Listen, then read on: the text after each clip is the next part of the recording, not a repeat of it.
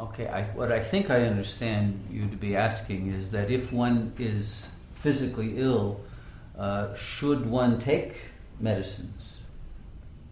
Because is that correct? Is it karmically accurate to cure something that is a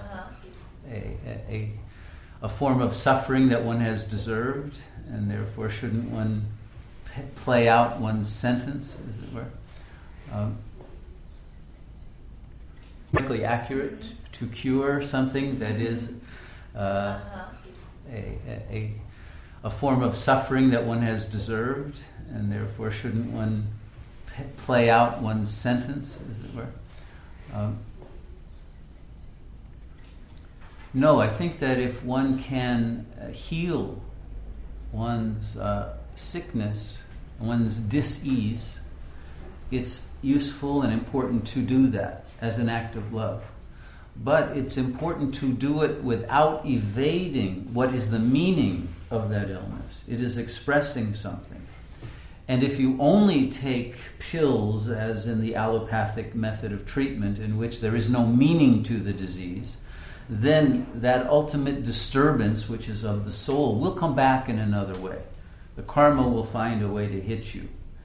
And often the medical treatment itself is a form of suffering that creates a worse problem than the one you went in with.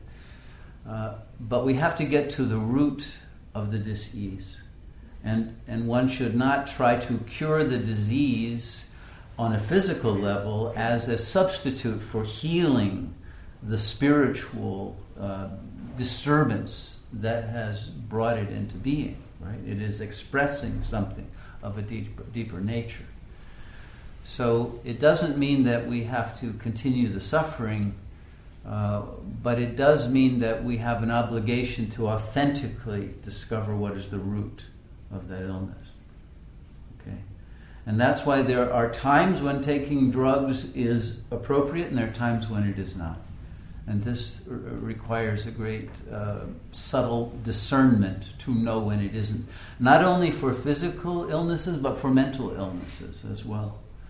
There are some times when it's appropriate to take an anti-anxiety medicine, for example, or antidepressive, and there are times when it's not. When one is avoiding the issue by putting this Band-Aid over it, and one has to know what is appropriate in what situation. And often this requires the working with a guide who is not caught up in that issue and who can see that more objectively.